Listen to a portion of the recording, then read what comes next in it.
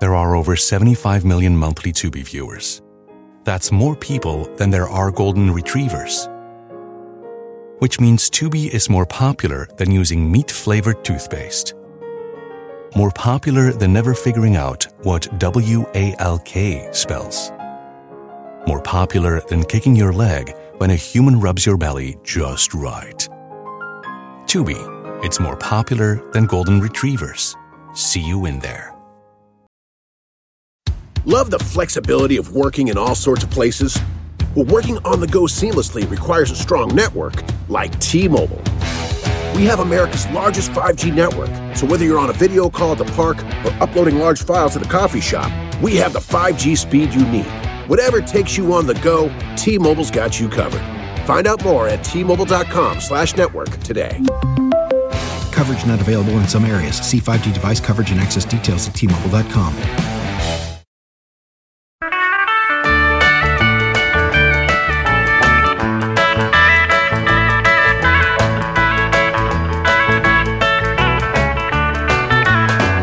Hello, everyone. It's time for the 3 questions with Andy Richter. And I have a very, very funny, lovely, talented woman on the show today.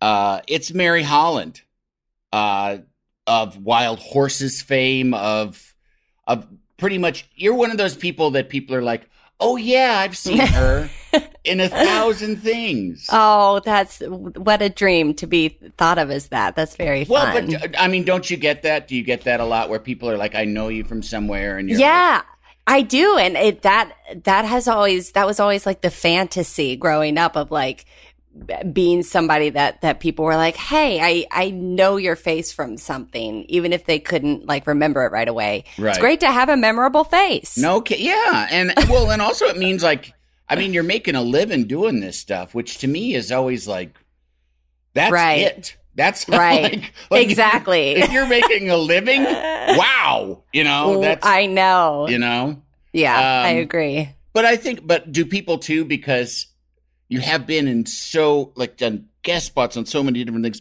Do you get people that want to like go through your whole resume to figure out what it is that they know you from? Because I get that sometimes. Like if they don't know me from the Conan show and they're like, no, I don't ever watch that. That's not it. And I'm like, nothing will make you feel more embarrassed, I think, than having to try to guess what somebody has seen you in. It's the worst. Well, and especially like an example that comes to mind is like if I'm in a lift or something and the driver is like, oh, I recognize, or what do you do for a living? And I would say, oh, I'm an actor. And they'd be like, oh, what would I have seen you in? What have you done?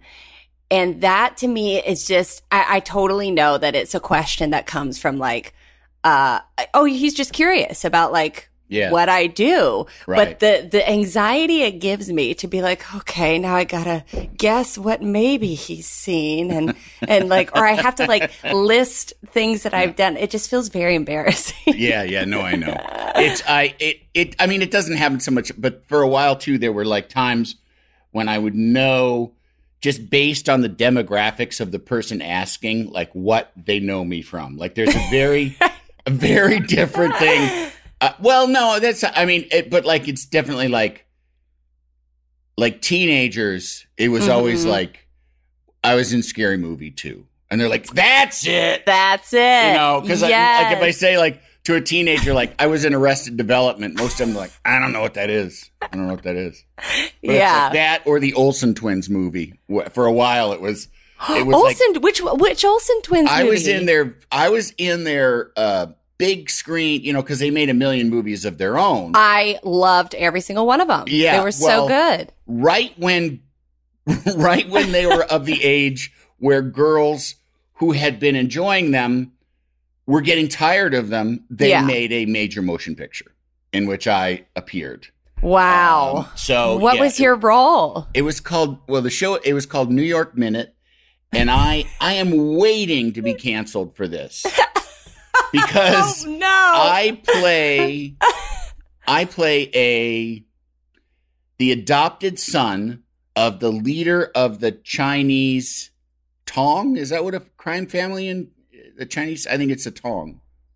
Interesting. It's like basically supposedly New York, but it was really Toronto. Supposedly New peek York behind the curtain.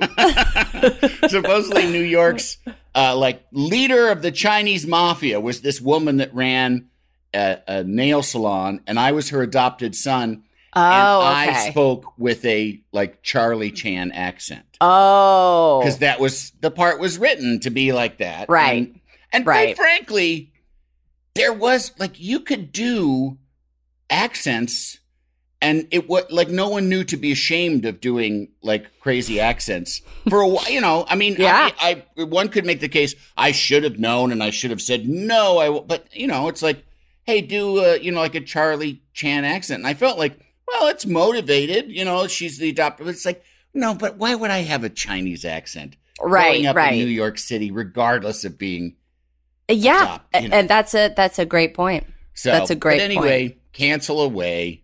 I did a terribly insensitive. You have my permission to cancel me. I can't be you can't cancel me more than I've canceled myself.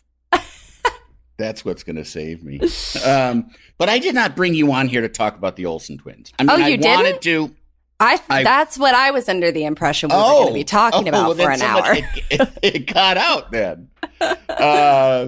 Now, you are an improv comedian, too. You never have done stand-up, right? No. Yes. Strictly improv. Did you set out to do comedy, or did you? I set out to be an Oscar-winning actress. That was my dream, was to be like Meryl Streep. Yes, exactly. That's really what I was going for. Growing up, I was all eyes on me, whatever I could do to get all eyes on me. I wanted the attention constantly. And so Arson, did you ever do Arson? I did a lot of, that's right. And I did. And guess what? It worked. I got a lot of attention from it. And you're not really hurting anybody. If you get the animals out first. Well, I tried to. And that's what counts is, you just. Is the effort. As long as you make an effort. That's right. Right. So I knew just in my bones that I wanted to be an actor all growing up and be in movies and all of that. I had real stars in my eyes about that. And then went to like drama school, went to theater school, went to boarding school for theater when I was in high school. You're from Virginia. Yes. And your folks are doctors, right? Yes. What kind of doctors are they? They're radiologists. Oh, really? They're both radiologists. They're both radiologists. Oh, yeah. I bet that was tense sometimes. Boy. You're x-raying them all wrong. That's it. They would constantly critique each other's x-ray. It is really interesting that I grew up in that kind of household because they're very pragmatic people. My mom really, they both have like a creative spirit, but they're very like, as you would expect doctors to be, just very like logical, very left-brained. And I remember after school, sometimes we would get picked up from school by our babysitter, and she would drop us off at the hospital. And so I would spend a lot of time just wandering around our local county hospital. Oh, wow. Were you in a rural area or kind of like in between? Yes. Yeah. So I grew up in Galax, Virginia, which is Galax. Galax. It's like Galaxy with the Y cut off? That's right. What is that from? We're named after the Galax leaf, which is like a tiny little like leaf. Oh, okay. If that explains it. I'm from Stinging Nettles, Virginia. I don't remember why it's called that, but I do know I was looking up the history of Galax for some project or something, and I do know that it was originally going to be called Cairo. Oh, wow. Yeah, and then they pivoted to Galax. Right. So, but yes, it's the world's capital of old-timey mountain music. Really? Really? Yeah. Wow. It's very exciting. They have an annual fiddlers convention that is just the social event of the season. Right. And they have like clogging competitions and banjo competition. Like it is a big to do. Now, is that when you're a kid, is that fun, or is it like, oh, that corny old hillbilly music? Yeah. No, it's so much fun because you really like it takes place in the local park. And the park there's like a stage that gets built, and then there's like ice cream, kind of carnival-y type food and stuff. And then the rest of the park is just filled to the brim with RV like campers and things. And there's a path that goes around the whole park. And what we would do as kids is we would and young teens, we would get in little clumps and we'd walk through this path, and you're passing these RVs and people are like having jam sessions and you're walking with your friends. And I mean, our town was so small, and we were in the middle of the Blue Ridge Mountains. We were like, very rural. And so the things to do around town were just to like walk around and encounter other teenagers. Yeah. And the that town was I grew it. up in, it was the same thing. Yeah. It was like, hey, let's go stand in the McDonald's parking lot. Yeah. I remember there's this one, the cool thing that people would do on weekends is go cruising. Yeah. And that just meant you would get in a car and you would drive up and down like the 4-block stretch of Main Street. And you just pass other teenagers in cars. Go and slowly, Yeah, go slow. We had road parties. We called them road parties, which, because it's the Midwest, it's Illinois, it's completely flat and it's all farmland. Right. And you could drive out into and there were a lot of farm kids that knew like, oh, there's this road that no one ever goes down. And so we would, it could be 15 cars and kids would know where it was. And you just pull up, and there were guys that had like speakers that they could hook up into their trunk, so you could listen to That's Van Halen fun. And just rock out, have a road just party, rock out, and just sit in a ditch in the dark somewhere, basically. Yes, drinking beer and listening to Janie's crying, just over existing together. Yes, just being in the world together. Yeah, we need to drink beer.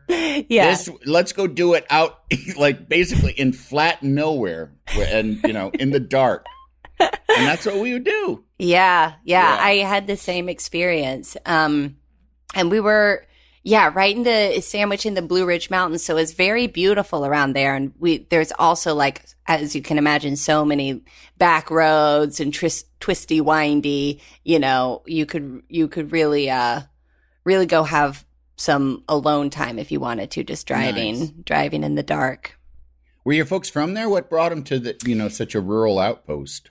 So my dad was born in and grew up partially in Georgia, and then went to college and stuff in Florida. And then my mom grew up in Virginia, not far from where Galax is. Mm-hmm. And they met at the MCV at the Medical College of Virginia. Mm-hmm. And they fell in love. And you say that with some resentment. They fell in love. And I guess that's why I'm here. And I'm the product of it. Yeah. Doomed from the start. Exactly. Right at the beginning, we're off on the wrong foot. My dad is 2 years older than my mom and graduated first. And he, I think, went and did his residency in Charleston, South Carolina. Uh-huh. And my mom, when she graduated, joined him, and they were working as residents. I could be getting this totally wrong, but they were working with a physician who was like, "Hey, I'm going to Galax, and you guys should come." And so they did, and they did. And it wasn't far from the town where my mom grew up in. Like, it was just a few hours away. So I think she liked that idea of being close to her parents. And yeah, that's how we ended up there. Do you think of yourself as Southern? I do. Yeah. I do. Yes. Galax is like right on the border of North Carolina. And, like I went to summer camp in North Carolina, and that kind of mountainy Appalachian, like, vibe there. It's very Southern, and all my friends had, really thick accents, and my dad did as well. My mom didn't so much, interestingly, but yeah, I do think of myself as Southern. Now, and as you've gone through, obviously you left Virginia, and I did. Did you live in Chicago for a while? I did. Well, I went to college just outside Chicago in beautiful DeKalb, Illinois. Oh, Northern Illinois. Yeah. That's right. Okay. That's right.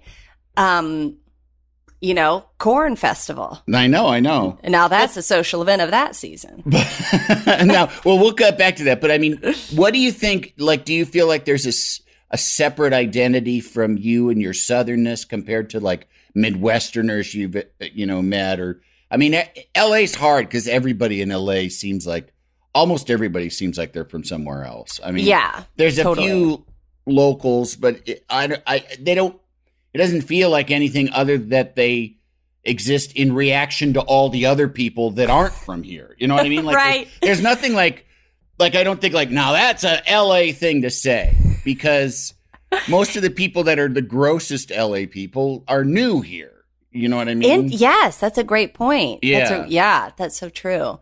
But what is the Southernness that you think that's, different? Well, I had two experiences in the Midwest. So I grew up in Galax and was desperate to somehow find my way into acting. I thought the way to do it was to go to Juilliard. I was like, that's it. That's the only way to do it. Because you hear that. Yeah. And I had no concept of how else one pursues it.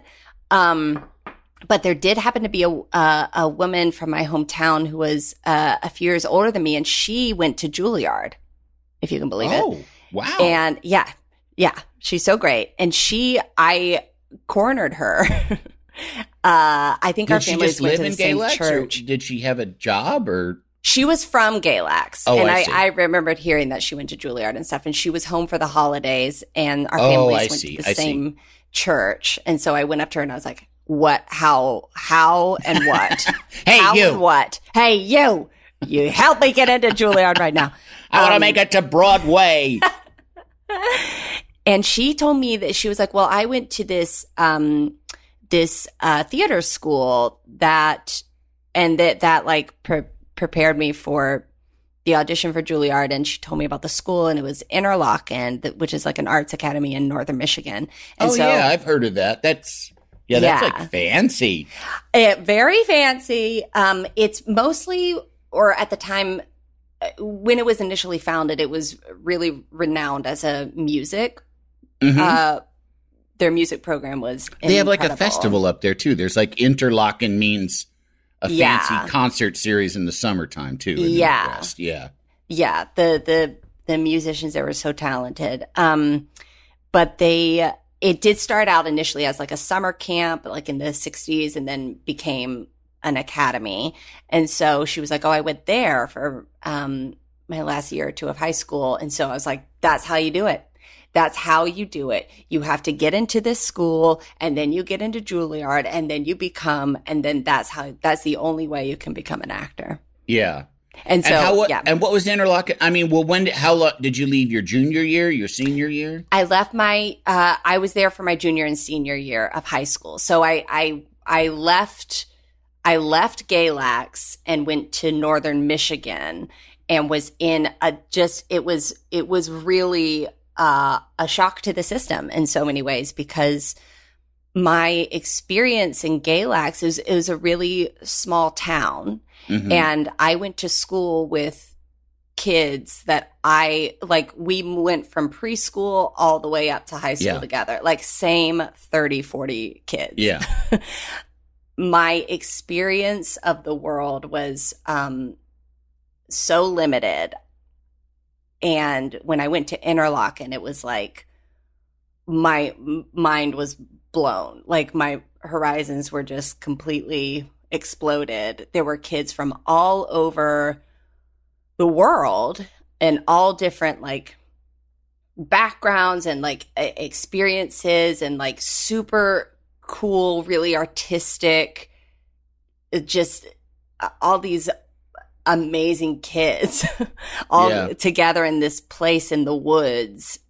And it was just, it was, I feel like I just sort of like the southernness or the kind of mountaininess that I had sort of, I in a way, I got very nostalgic for it. I like kind of cling to it in one way. And then in another way, I was like, I have to let that go because there's so much more out there. Had you been itching to get out of Galax, or was it just kind of? I just knew that I knew I had to. Yeah. But after I left, I got so nostalgic for it. I think also at the time, after my first year at Interlaken, my parents decided to move from Galax. So they moved to just outside Nashville, Tennessee. And so I think that really influenced my feelings about Galax, where I was like, oh my God, this is my childhood and it's going away. Yeah, it became like sealed in amber then because we didn't have any reason to go back there. Yeah. But the Midwestness of it all, I didn't really experience that very much in Michigan, I think because it was its own sort of bubble. Yeah. But in Illinois, for sure, like that was a... Yeah, that's Illinois. Illinois is Illinois, yeah. Illinois is Illinois. Yeah. Yeah, and I imagine, I mean, and I'm just projecting, but I can imagine like going to Interlaken was probably the first, because I can only assume from like when growing up in a small town, for me, the first real experience around, theater type kids was I did speech team, our plays were really shitty. So I did speech team, which is like, for people that don't know, it's not just there's debate, but then there's also basically you go stand in the classroom and act in front of people solo. Yes, I did that too. Yeah. We called it forensics. Yeah, it's the same thing. We called it speech team, forensics. It's the same thing.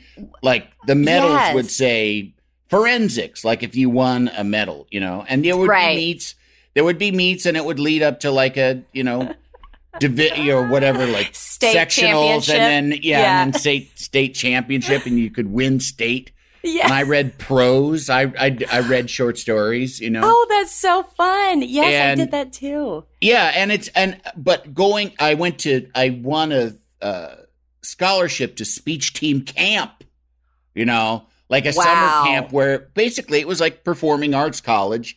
Sort of, but aimed at speech team. I don't have any recollection of what the curriculum was. Like, I remember being there, and the main thing for me was just, like, being around, like, again, diversity. Yeah. Like, being around, like, gay teens who are out gay teens. Yes, and, exactly. And as ridiculous as it is, like, Jewish kids. Like, I just was never around Jewish kids until... Totally. Until I got older. It just was, And that was the same kind of thing. Like, oh, yeah, right. This is like, and now, I mean, my life is just lousy with gays and Jews. Just too many, to be frank, of both. Sometimes they're one and the same. I got some gay juice. Okay. Oh, boy. Well, I'm going to head out. This was nice. This was nice. No, but I imagine, like, especially in northern Michigan, like it probably still feels like camp. Is it very campy and woodsy? Very campy? Oh yeah. It's right on the lake. It's like it's very, very campy and woodsy. And so you're like in a bubble, Totally. Yeah, and we were also like Interlaken itself is a tiny, tiny little town in Michigan, and Michigan as like if you travel outside the like property of Interlaken, you. It's so hard to believe it's in that both of those like environments exist in the same location because very conservative. Like Michigan is like really, and I don't think many of the local people in and around Interlochen, I don't know this for sure, but I think our sense as students there when we would go out in the world was that there was a lot of like art school, they were not into it. Right. But that was my experience too of just like, I was like, oh my gosh, there's so much more to the world. And I was just plunged in, a totally new environment. But very much a bubble. Yeah. And what took you to Northern? Why pick Northern of all the Northern Illinois universities? Northern in Illinois. You call it. There's Northern, there's Eastern, there's Western, and there's Southern. That's right. And then all the directions. There are. They caught them all covered. They caught them all covered, which is so nice. And but Western Illinois, like I didn't know anybody that went to Western, but I knew kids who went to Southern. Southern was a party school. Yes. My brother went to Eastern, which was like Eastern and Northern seemed to be very similar, just one was closer to Chicago. Like DeKalb is not that far from Chicago. Like not far at all. And that was when I first dipped my toes into improv. I did the improv intensive at IO the summer between my junior and senior year of college. And what year is that? That was 2006. Wow. That summer. I am old. Me too. I was trying to think like, wait, I wonder if there's any overlap, if there's anyone. No. Everyone that I knew is dead now. They're all dead. Yes. Oh, God. I'm the last improviser from my era. Wow. Yeah. Well, we're thrilled you're here. So, I did. So why Northern? Why Northern? Oh, why Northern? That's right. Yeah. Listen, did I audition for Juilliard? Yeah. Oh, boy. Did I get in? No. We'll be right back with more 3 questions. There are over 75 million monthly Tubi viewers. That's more people than there are influencers on the internet. Which means Tubi is more popular than sponsored posts for digestive enzymes and high coverage foundation. More popular than soft launching your boyfriend. More popular than making boomers explode with rage when you tell them how much you make on a single post. Tubi, it's more popular than influencers. See you in there. Love the flexibility of working in all sorts of places? Well, working on the go seamlessly requires a strong network like T-Mobile. We have America's largest 5G network, so whether you're on a video call at the park or uploading large files at a coffee shop, we have the 5G speed you need. Whatever takes you on the go, T-Mobile's got you covered. Find out more at T-Mobile.com/network today. Coverage not available in some areas. See 5G device coverage and access details at T-Mobile.com. Legend has it, underneath the NJM insurance offices lies a mysterious room of long-forgotten, moldy mascot memorabilia. Often pitched by ad agencies, always rejected by NJM. Is it real? We may never know. But what is real is NJM's dedication to doing what's right for their customers. Astoundingly, they're proud to put policyholders first. No jingles or mascots, just great insurance. Learn more at njm.com. Can't you tell my love's a-growing? So, part of the Interlochen theater program is your senior year. You go to this, we would take like a group field trip to these auditions called the Unified Auditions. And at the Palmer House Hilton in Chicago, what would happen, I don't know if this is still how it's done, but what would happen is all of the like, conservatory acting training programs around the country and some out of the country would each of the schools would like have a room at the Palmer House Hilton, a conference room, and they would you would like sign up, you'd get an audition time, and they would just see like tons and tons of kids coming through and auditioning. But it was nice because you could like bang out, like you can audition for like 20 schools over the course of a weekend. So we did that, and I auditioned for all these different schools. And then I really liked and Northern Illinois has a BFA acting program, and it was the like head acting teacher of that program was a very renowned Meisner teacher. Her name was Catherine Gately, and she like formed this program at this school, and people were really into her program. And so I auditioned, and then the woman I auditioned for, Deborah Robertson, who's like the movement teacher at NIU, I really liked her. Like we got along really well, and Northern wasn't on my radar at all. And then I went and visited, and I sat in on some acting classes, and it was not like how I envisioned how Juilliard was, like where there's so much like budget and resources. And even Interlochen was like that. The theater was so beautiful, and our classrooms were like gorgeous, and it just they had a ton of funding and resources to make the facilities really nice. And at Northern, it's a public university, and the theater department didn't have a ton of resources. It was like, I remember our acting class was in this like lower level room that was so dark and dirty. I feel like they discovered that building later got torn down because they discovered asbestos everywhere. Like it was like, it was really bad. And we shared a hallway with the anthropology department. So it was very much not like what I always fantasized theater school was going to be like. Right. But there were probably some really hot anthropologist dudes walking around. Oh my gosh, the hottest. The hottest. Yeah. You want to dig for some bones over here, buddy? Yeah. I don't even know what that means. Oh, I know what it means. Oh, all right. Okay. Yeah.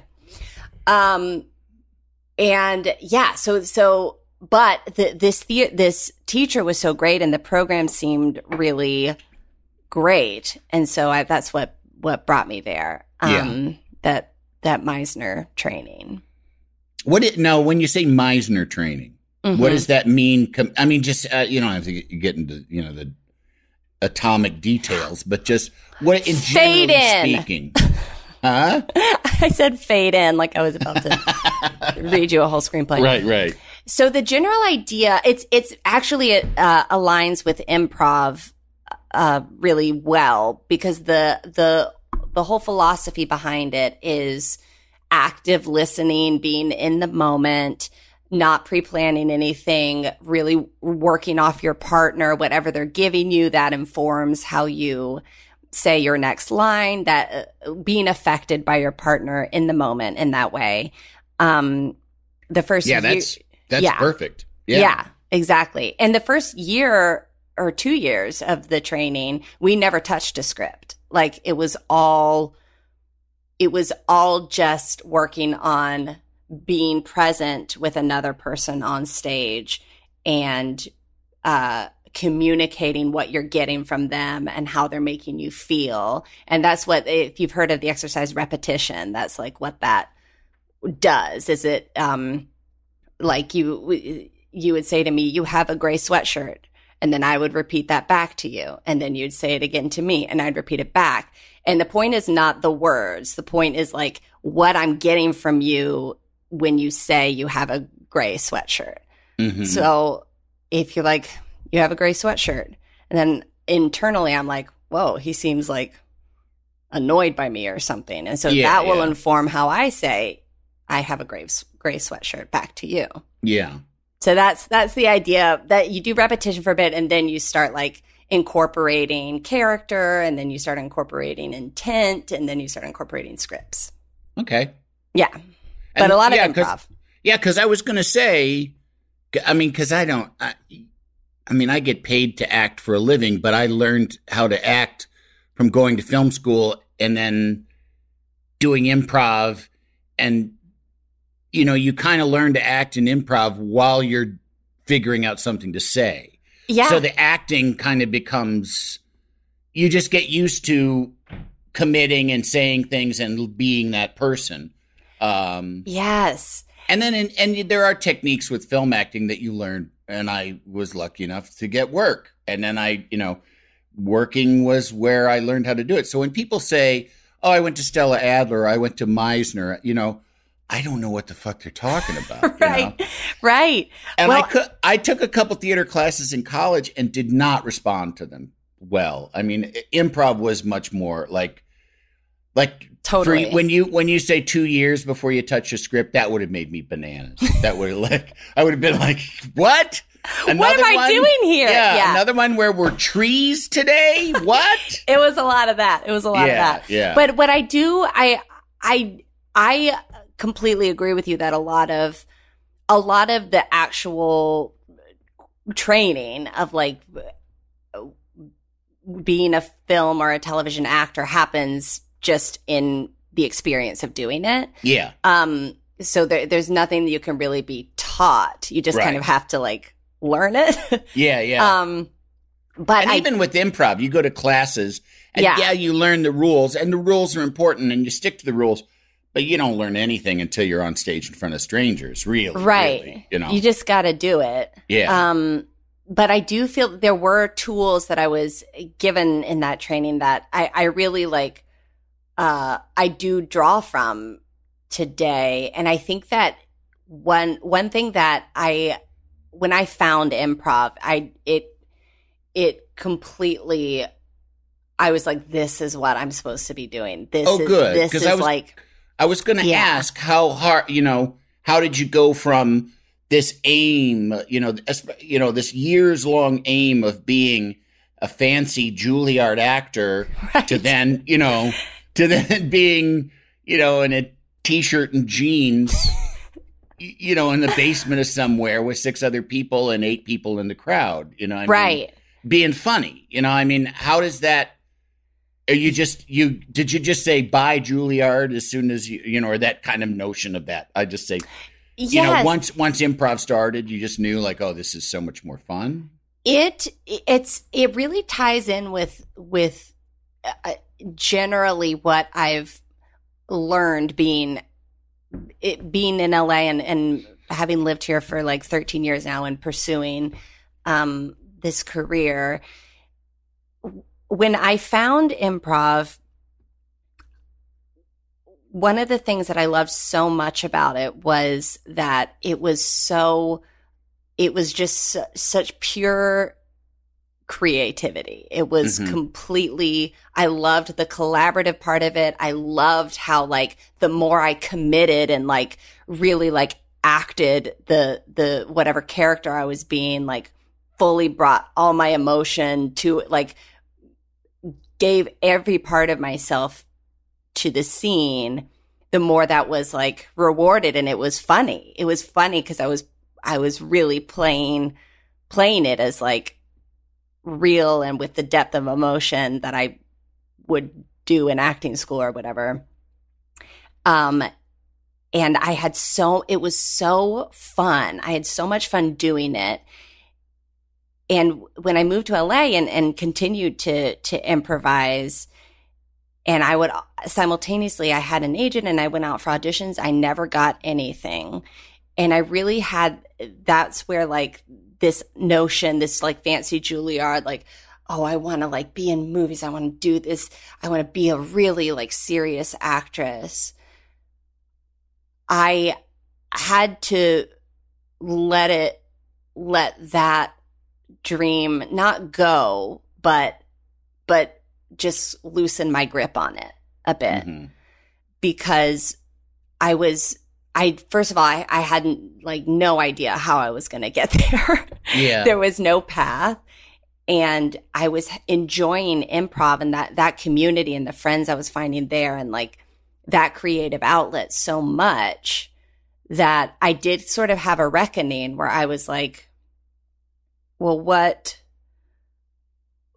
there was a shifting of the goalposts, I think, where I kind of let that, the lifelong dream I've had of being this fancy actor, let that go and just be present in what was happening. Yeah.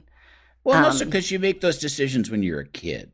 Yeah. And then you get older and you realize, like, I'm not so sure that's what I wanted to do anyway. You know? Yeah. I mean, and that happens throughout your whole life. You know, like what I want to do now is different than what I wanted to do 10 or 15 years ago. I mean, it's, or what's important to me or what I really want to follow, it's like it always is evolving. So. Right.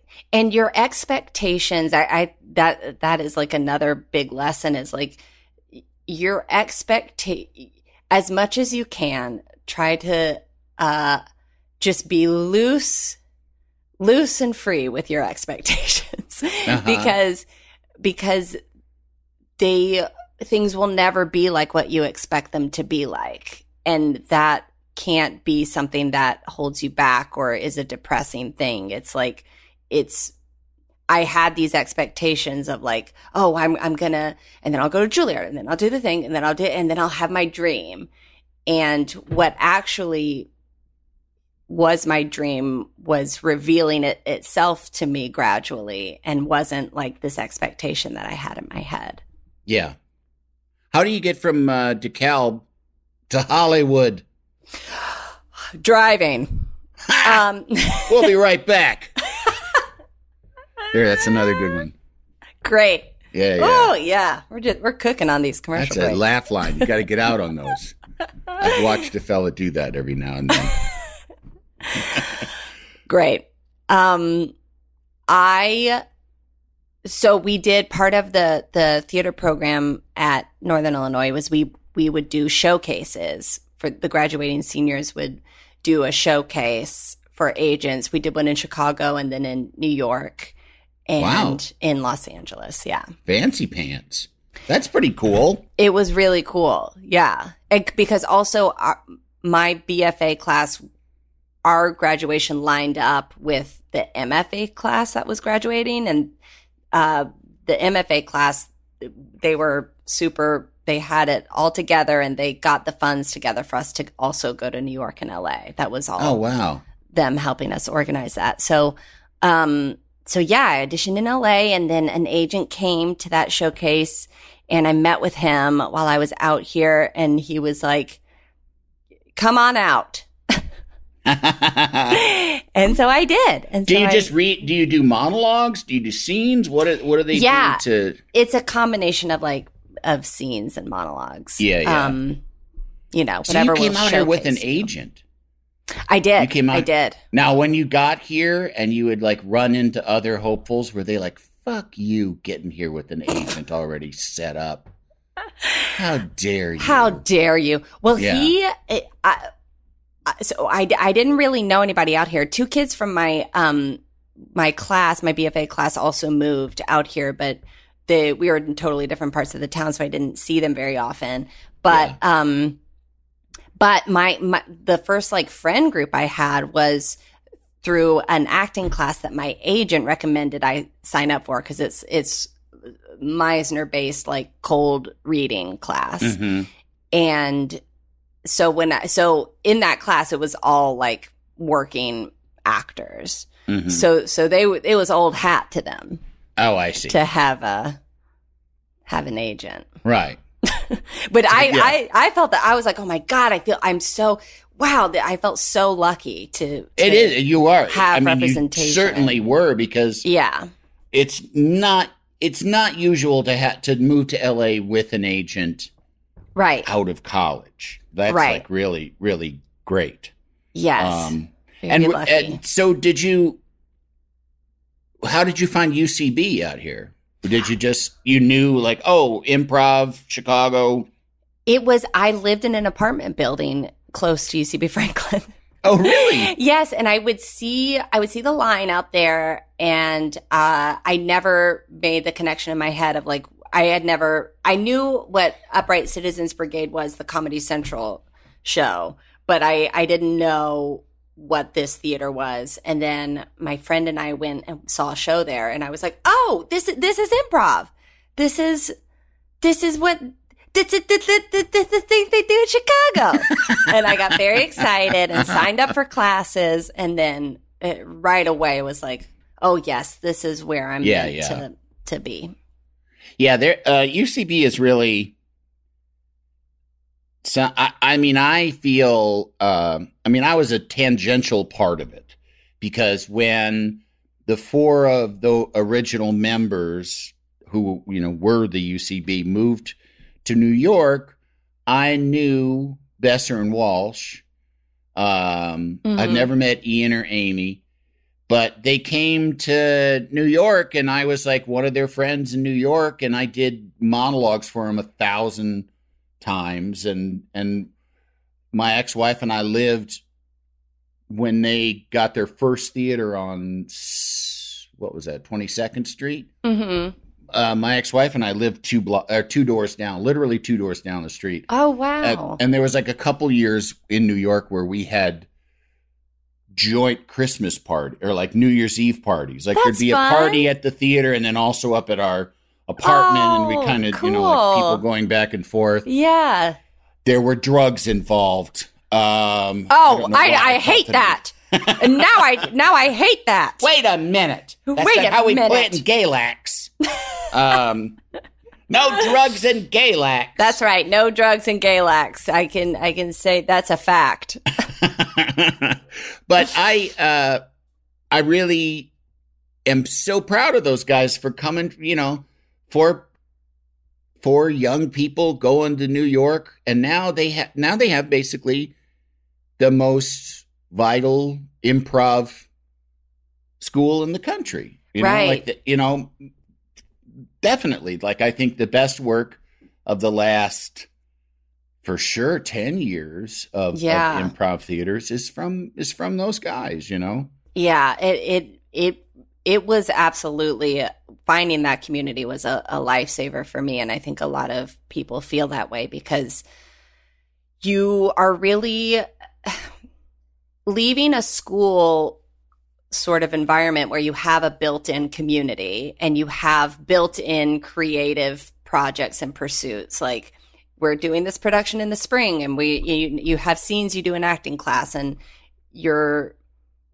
all of that's like set up for you. But when you move to LA, none of that is set up for you. You can like pay to take acting classes, which is nice, but you don't have that sort of, I will definitely have a show that I'm doing in spring. Yeah. And you don't have that built-in community. You have to find that for yourself. So UCB was definitely that for me. And also the fact that constantly just getting to do shows, and no matter where they were in a basement or they were like in someone's yard or whatever, it was so fun, and it was so creatively fulfilling. Yeah. Yeah. When do you start?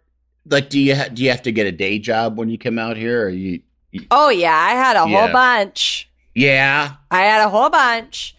My first job was I was a hostess at a restaurant in Beverly Hills.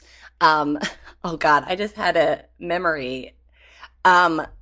So this restaurant, very fancy, and they wanted the hostesses to be equally fancy. And I'm not fancy. I don't know if, well, I don't know if you, it's a very nice gray sweatshirt. Thank you so much. You're welcome. I'm not Beverly Hills fancy. that doesn't come naturally to me. And I remember one time. Thank God. Yeah. Yeah. The manager had a meeting with all the hostesses, and he made a comment that I was like, I think this is specifically targeted to me. He said, now listen, some of you do a great job. You show up here, your hair is done, your makeup's done. And some of you, it looks like you just rolled out of bed. And I was the only one who fit that description. So I knew that was me. I had like kind of weird. You were in pajamas at the time. Yeah. In footy pajamas. I was holding my teddy bear and I was asking for a glass of milk. Yeah. Yeah. So I worked there actually for a while, and then I tried to be, and then I was a daytime bartender at that restaurant. I wanted to be a nighttime bartender because you can make a lot of money doing that. Good cash. But again, I don't think I was fancy enough. They never promoted me to that. So I quit there. I was a dog walker for a long time. I worked for a dog walking company. That's good. Yeah. And then I just did various other like one-off jobs, some other restaurant jobs. Yeah, dog walking I think was like my main source of income for a while. Yeah. And when do you finally start to kind of, as we talked about initially, make a living at this? Like when are you starting to kind of, what's like the first big thing to happen where you're like some cash and this is, and also when you're starting out like that, you're constantly, at least I can only speak for myself, constantly plagued by when am I going to have to quit on this? When am I going to have to go like, all right, I'm going to get a job in advertising, or I'm going to, sell cars or whatever, I think this sort of goes along with the whole letting go of expectations thing, because I could not let myself think about, well, what happens in 5 years, or what does the next even year look like? Yeah. I just got into a sort of protective mode of like, this is what I'm doing today. And I'm not even thinking about like, where future income is coming from. Yeah. It's healthy compartmentalization. Yeah. Yes. It's life-saving. It's life-saving. Compartmentalization. Yeah. And so I didn't really have a plan. I did start like coaching improv. I started teaching improv. And that was great. And then I got the first role I got, I got a job in a regional Cheerwine commercial, which felt great being somebody from. Sure. Being from, that's right near home. Yeah. That's right. And so that was very exciting. But that maybe was like $500 or something. Yeah, was not, could not sustain for long. And then I got a part in Silicon Valley. That was the first TV job I ever got. Oh, great. Yeah. Was that the first season or? That was the first season. And I show up towards the end of this. It was just one episode, but that sort of, it felt like it like broke the seal or something. And because then I started, it's also like coincided with doing shows at UCB and meeting people, and like,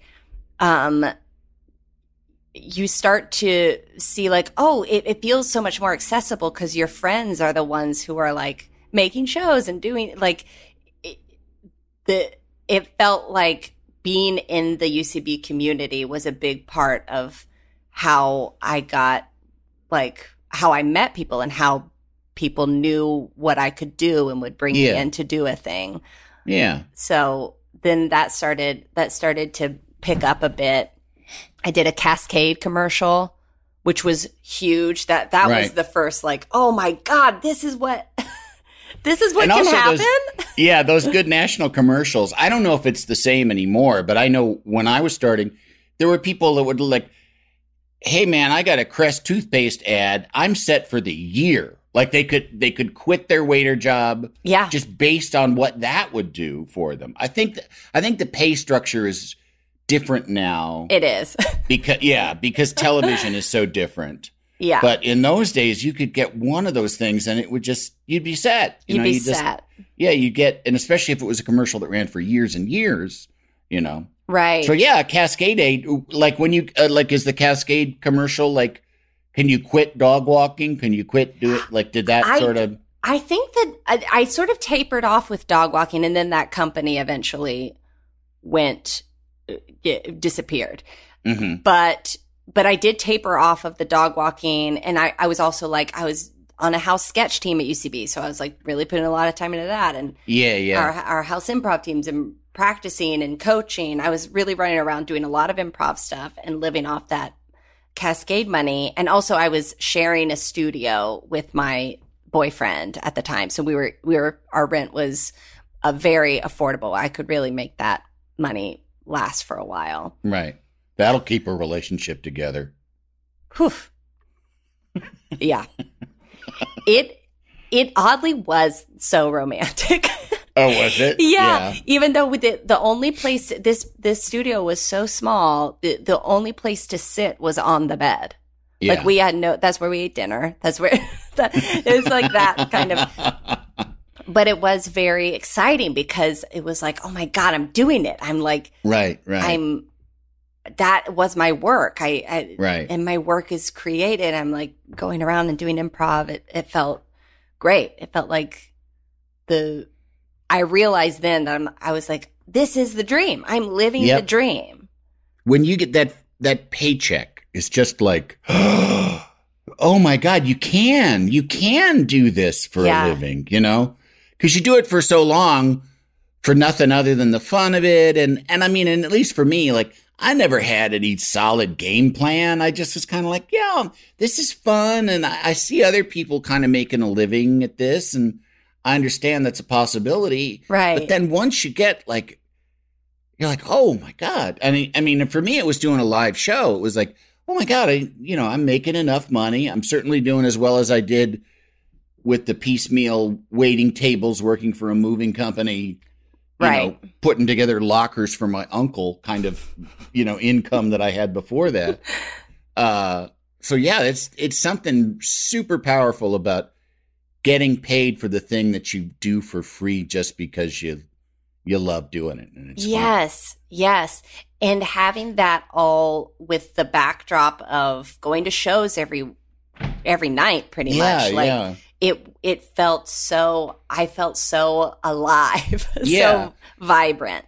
And it gives you honestly, I mean, now, in my 50s, it is like I had the kind of youth that like I had a really fun youth that was full of lots of, and and aside from like, I was hanging out with people that now are famous or successful or whatever. That's like secondary to just like, oh my God, the fun that we had. Just the fun and the laughing. So much making and also like the audience is having so much fun and you're also having so much fun with the people you're on stage with. It's such a high. It's such a positive experience. And I had that same kind of reflection of like, I was thinking about my 20s, which were flawless. I think that's well known. I made no mistakes.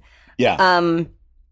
But I think about how lucky I was that I got to be in this community where we celebrated each other and made each other laugh. And it's just so freeing. And then also making other people, like having people come to the show, audience members making their night better by laughing. It was just, it's so, you do feel like so excited that you really lived life to the fullest is what it feels like. There are over 75 million monthly Tubi viewers. That's more people than there are influencers on the internet, which means Tubi is more popular than sponsored posts for digestive enzymes and high coverage foundation. More popular than soft launching your boyfriend. More popular than making boomers explode with rage when you tell them how much you make on a single post. Tubi, it's more popular than influencers. See you in there.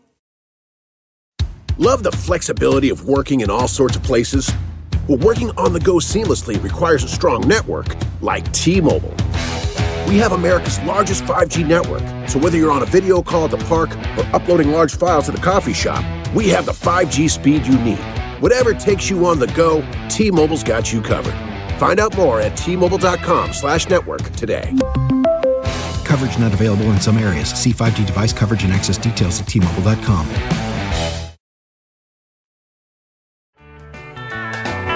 Can't you tell my love's a-growing? Now you, pretty early on in getting work, you were a series regular on, I forget the name, the Patrick Stewart. Yes, Blunt Talk. Blunt Talk. And Yes. he plays sort of like an irascible talk radio guy, yeah? Yeah, he's like a British like journalist. He was based on or inspired by the movie Network and that character. You know that movie? Yeah, sure. Howard Beale. Yeah. So, and it was from the brain of Jonathan Ames, who is such an amazing writer, has such a unique sense of humor. So yeah, I was so thrilled to be on that show. And that was was that one of you, like, is that an early job to get paid for? It was an early job. Yeah. And initially, actually, I auditioned for a series regular role in it, and it like did a callback and came close to it, didn't get it. And I was so devastated because that's the closest I had gotten to anything like that. And I had been up to this point, just to really paint a picture for you, I had been auditioning for 8 years and had never gotten a single thing. Wow. Nary a thing. And I went out for hundreds of things. Yeah. So getting that close was very exciting. And when it didn't work out, it was a bummer. But then a few weeks later, they were like, they're adding another part and they want you to play this part. It's not a regular, but you'll be in most of the season. And so me and Karan Soni, his part, we were like sort of a duo or whatever in this world.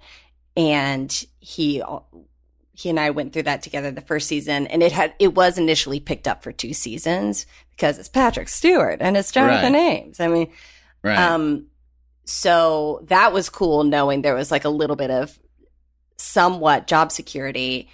After the first season, they informed Karan and I that they were making us series regulars for the second season, which was great. Yeah. That was really exciting. And does that really, like, do you feel like, okay, now that's it? Like Yeah. I cried so hard the day that when we wrapped shooting the first season. Yeah. I mean, I now think back on that and I'm pretty embarrassed because to everyone else it was like, okay, this job's over, go to the next job. And like, we all like each other and it's fun but you know, but I was like, no, this is it. This is the end. For me, this is it. I don't know if I'm ever going to get another job like this. So I clung to it with the ferocity. So much emotion. I just sobbed and sobbed and sobbed when the first season was over. And then the next season was over, and then it got canceled shortly after that. Yeah. So, and I mean, I imagine that's tough. No shit. I mean, I'm like, what was that like? I bet it sucked. You know, in fact, I know for a fact it sucked. Yeah. I know what that's like. It did. And it also, it was just very, I mean, in that sort of protective way of, I'm really not thinking any further ahead than like next week. Yeah. So when that ended, I was really like, okay, now that might be the only thing I ever get. Yeah. It's a weird combination of privilege. Yes. And, you know, like your wildest dreams, you know, the gal from Galax. Yeah. The Galax gal. The Galax gal. In Hollywood on a TV show. And you're really like, yep, that's it. And for me, when I was on series that seem, because, you know, they shift too. It seems when it's positive, it seems like, my God, this show is doing great. And then literally a day or two later, they'll be like, oh, these new numbers are not good. And you're like, what? You know? Yes. And you start to make plans in your mind when the show is on and it's going, you start to make plans about what your life is going to be like because this thing's going to keep going. And then it doesn't. And then it doesn't. And then you're like, while you're still in this space of privilege, you're scared fucking shitless. Yes. Because there's literally nothing in front of you. No, it is a void. Nothing. It is a complete dark void. There's no assurance of anything, any kind of security or stability or income in any way. Yeah. And all those plans, just you feel like such a moron for having had, like, oh my God, I was thinking about buying a house. Yeah. What was wrong with me, Yeah.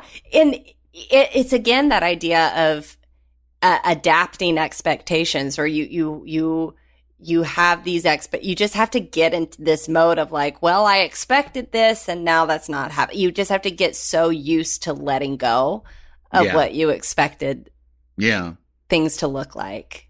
And especially, I imagine too, this has happened to you, even within the work, you can never, one of the things that I've learned is don't hold on to anything too hard. Like just every single thing you do. Yes. Do not trust it at all. No. Just think that at any moment it could just vaporize. That's right. Exactly. I think it sounds like, oh, that's not a very positive way to move through life, but actually it is, because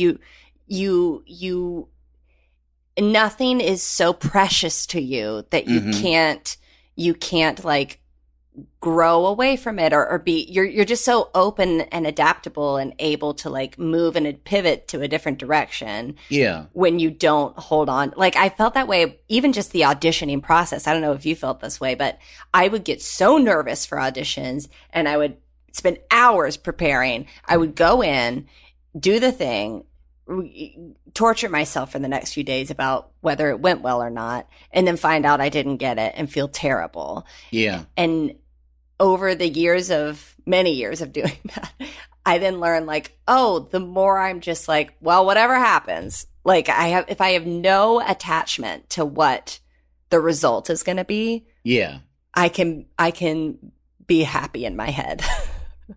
Yeah. It's a crazy, it's like I always think about, it's like asking someone to dance at a dance when you're a teenager. It's like the person that acts like they don't give a shit about dancing, they could take your leave dancing. If they turn off the music and the lights went on, they'd be fine to leave. Like that is the sexiest person. That's the person that you want to dance with. Right. The one that doesn't give a shit about it. That's just like, yeah, I like dancing. Okay. And yeah, or like, what's more attractive than someone who's not that interested in you? Exactly. It's like, well, it's also there's just an ease about someone when and that is easy to watch. You know what I mean? Like that puts the audience at ease. The same is true in an improv audience. Like if the audience is aware that the improvisers are nervous, tense, they are very scared for them. Like they don't get to just enjoy. Yeah. And when you feel like someone is settled and at ease, it's like, oh, great. Now I can really observe your performance and enjoy it.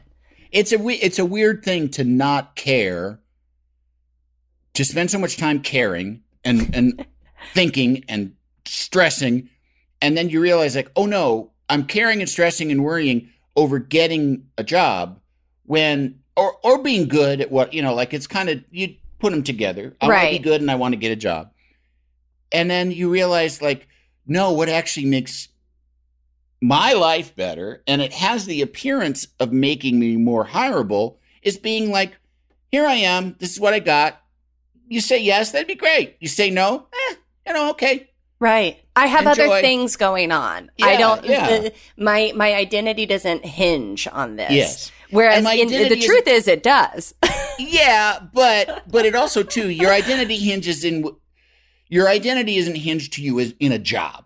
Like say like when a show gets canceled, you're not thinking like, oh my God, that job was me. And I know people in my life whose job are them. Right. Like their identity is so tied up in their job. And it seems so dangerous But that's also from me from being in a very volatile industry. There's people, I guess if you work for an accounting firm and you're a good accountant and the firm is strong, you can wrap your identity up in that if you want, because you're not going anywhere. Crunch the numbers. Yeah, sure. Right. Exactly. Whatever that means. Whatever that means. Crunching. I never hear the crunching. But it always seems like it's better to not care to just have a light touch. Just have a loose grip, have a light touch and be adaptable. Yeah. Be water. Okay. Okay. And I'm the first person to ever say that. And you are. I'm the first and only person to ever say that. Be water. Ruin hardwood floors. As much as you can. That's my advice to you kids. Now in looking, because just kind of, I did a Google on you, and I saw some projects like I saw an interview with you and Betsy Sidaro about a female arm wrestling movie. Yes. That was the world has been robbed of by COVID so far. Is that the case? That is the case. Yes, Betsy and I were in it's like a buddy sports comedy about women's arm wrestling. We had the time of our lives making that movie, as you can imagine. We had so much fun. What's it called? It's called Golden Arm. Golden Arm. Yeah. And Betsy's so funny. Betsy's one of the funniest people in the world. I mean, she is out of this world funny. She's so great. And Maureen Barucha directed it, and we just had so much fun making that movie. Yeah. And then the other thing that I saw was you play the voice of a droid. That's right. In a Star Wars game show for children? What the fuck is this? It's a real, what a life. This, I don't know if you remember these shows from like the 90s, but Legends of the Hidden Temple and Guts and these like kids competition game shows. Did you? No, I don't. I mean, I knew that like the slime one. Double Dare. Like those ones kind of. Yeah. But no, I'm not aware of the other one. They were really big for me growing up. That was like must-see TV for me after school, was watching these competition shows. And the guys who created this show work at Lucasfilm, and they were fans of those types of shows as well. And so they were like, what if we did one that takes place in the Star Wars universe? And so they created the Jedi Temple Challenge, the premise of which, and it's all like in canon, like it's all in the Star Wars universe. Yeah. The idea is that the kids are young Padawans, and they come on the team. They come on the show in teams, and any relationship could be brother, sister, best friends, cousins, and they go through, they have to pass a series of trials. And then at the end, if one team manages to make it through all three, they will become Jedi Knights. Oh. Very exciting. And you're the voice of a droid. And I'm the voice of a droid. But you're not in the droid, are you? Because it's just a humanoid, like there's a person in a costume. There is a person in the costume. That's Gordon Tarpley, and he designed 83, which is the name of my droid, designed her how she would look and like built it himself, and he operates it. And then and then I did the voice, and I played the droid companion to Ahmed Best, his Jedi Master Kelleran Beck. And I'm like, we're like riffing with each other, I'm like wisecracking, and Are you on set with him talking, like just offset, and and the droid has to react to whatever you're saying? It was a really interesting setup. I was in the control room where all the monitors were, and all the like producers and writers and things. And I had a microphone that was attached to a speaker that was nearby Gordon. Yeah. so that Ahmed could like hear what I was saying and banter with me, and the kids would hear me too. But then also I had another microphone that went to a little earpiece in Gordon's ear where I would be like, okay, dance. And then I'd say something and then he would, but we didn't do that very much. After a while, it became much more streamlined where I would we sort of got in a flow together where he like knew how to move when I would be talking. Yeah. But yeah, it was very strange being like, that's those fun, weird gigs, though. You know? So much fun. Yes. Yeah. And especially if it's nice people. That's the other thing. It's like the people that you work with generally are nice, but there are sometimes when the set's kind of a bummer, and that's when it can be sort of like, right. No, these guys were so great. All the creators of the show were amazing. It was so much fun, and so much fun doing a job where you're surrounded by kids who are like really focused hard on like accomplishing a task. Yeah, and super excited. Excited. Yeah. It's a very positive. The contact experience. high you get from kids who are into something is just like the first time that you take your kid to Disneyland, it's just like, oh my God, this is it's better, I think, than going yourself, you know, like the contact high you get from your kid. Oh my God. Yeah. It was cool. We had so much fun. So that was a great job. I hope we get to do more. All right. Excellent. We'll see. Yeah. What else have you got, coming up? What COVID allows. And then also too, like, where do what's your aspirations? And that doesn't even have to be showbiz wise. It could, could be living on a houseboat in Amsterdam or something. That's it. Oh, you just nailed it. That's easy. All right. Well, thanks, folks. Bye. Bye. Well, what's coming up this holiday season is a movie that my friend Clea Duvall directed, and she and I wrote this movie together called Happiest Season. And right. Oh, my God. I've heard about that. Yeah. We're so excited for that to be coming out. I'm not quite sure how it's coming out. I know the original plan was a theatrical release, but what are movie theaters now? Yeah. So I'm not, but it will be clear how you can access it. And this is like a lesbian Christmas romance. That's right. It's a romantic comedy, a Christmas movie.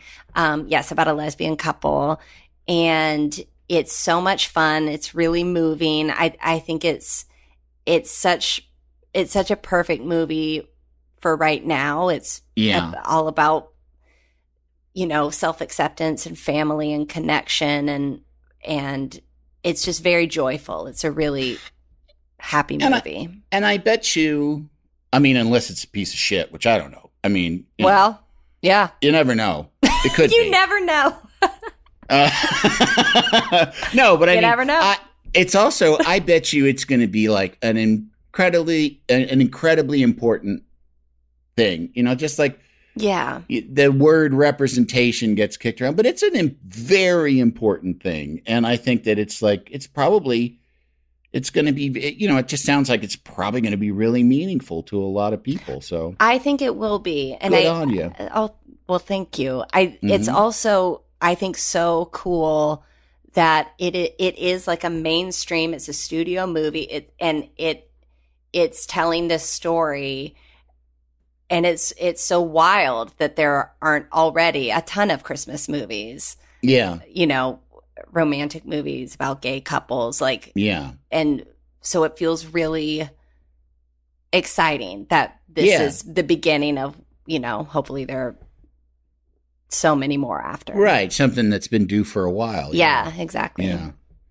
And then, and do you, how it was writing a screenplay like that and selling that? Was that something that you're like, is that just second to acting, or do you think like that could be something that you could very happily segue into? I would be thrilled to hold both.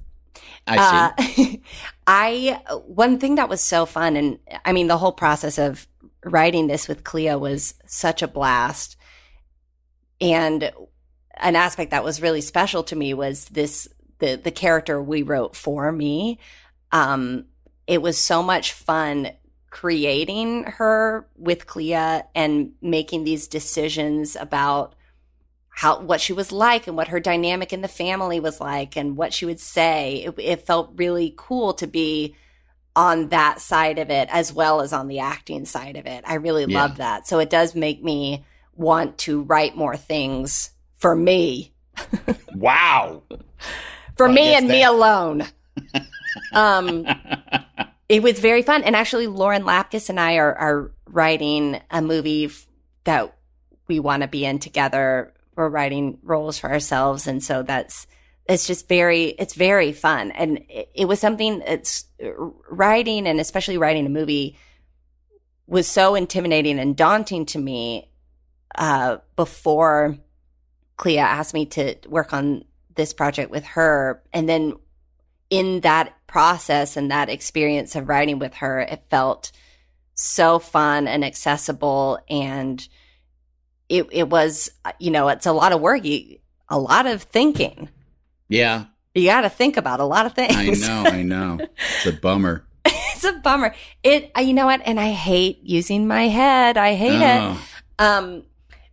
But it felt so much more like, oh, I can do this. And this is another means wherein I could be creative and, and have fun. And so it was cool.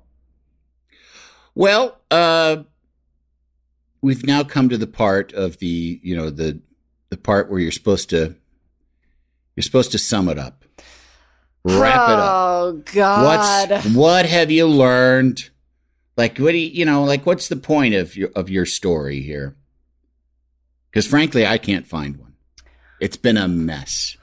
No. All over the map. Oh my God, this is so embarrassing. Oh, I feel like I interviewed 6 people. Oh no.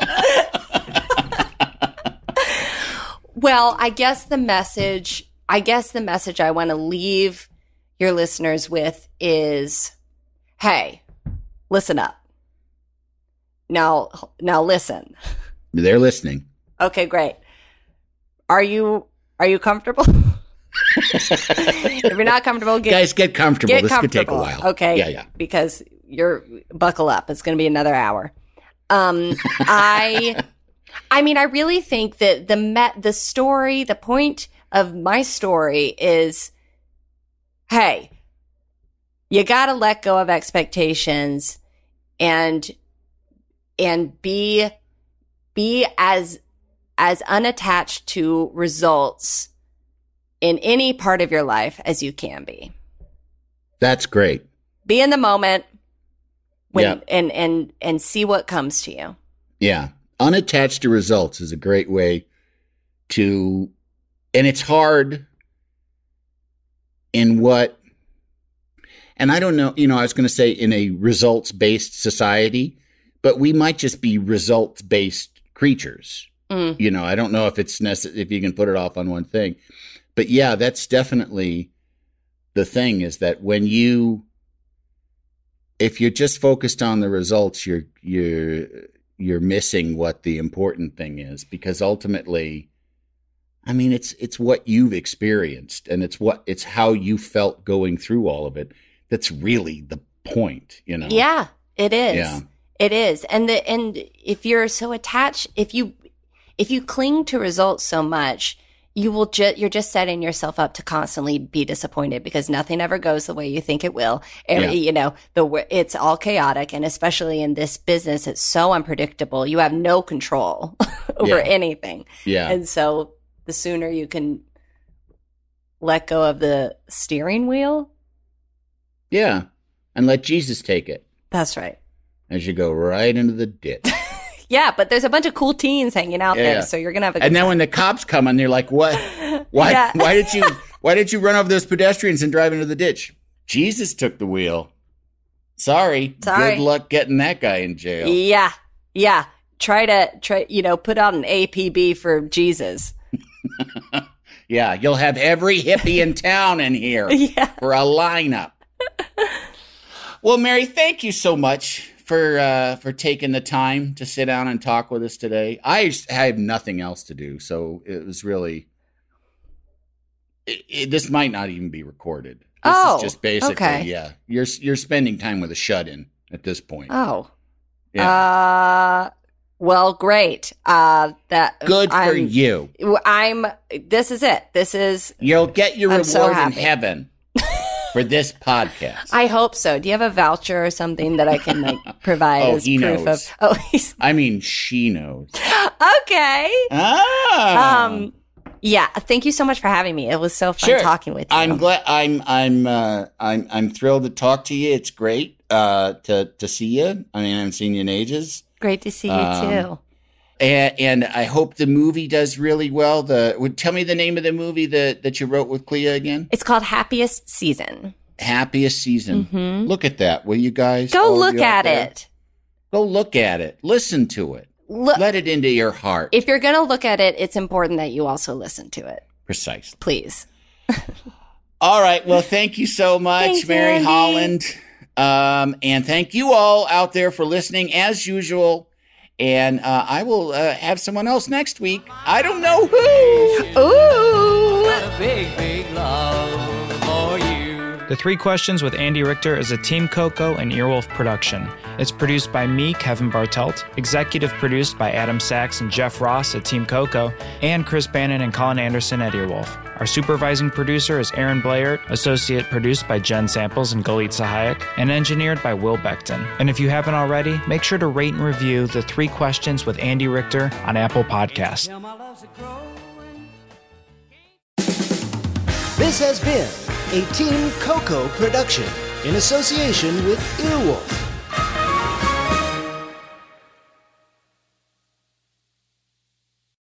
Love the flexibility of working in all sorts of places? Well, working on the go seamlessly requires a strong network like T-Mobile. We have America's largest 5G network, so whether you're on a video call at the park or uploading large files at the coffee shop, we have the 5G speed you need. Whatever takes you on the go, T-Mobile's got you covered. Find out more at T-Mobile.com/network today. Coverage not available in some areas. See 5G device coverage and access details at T-Mobile.com.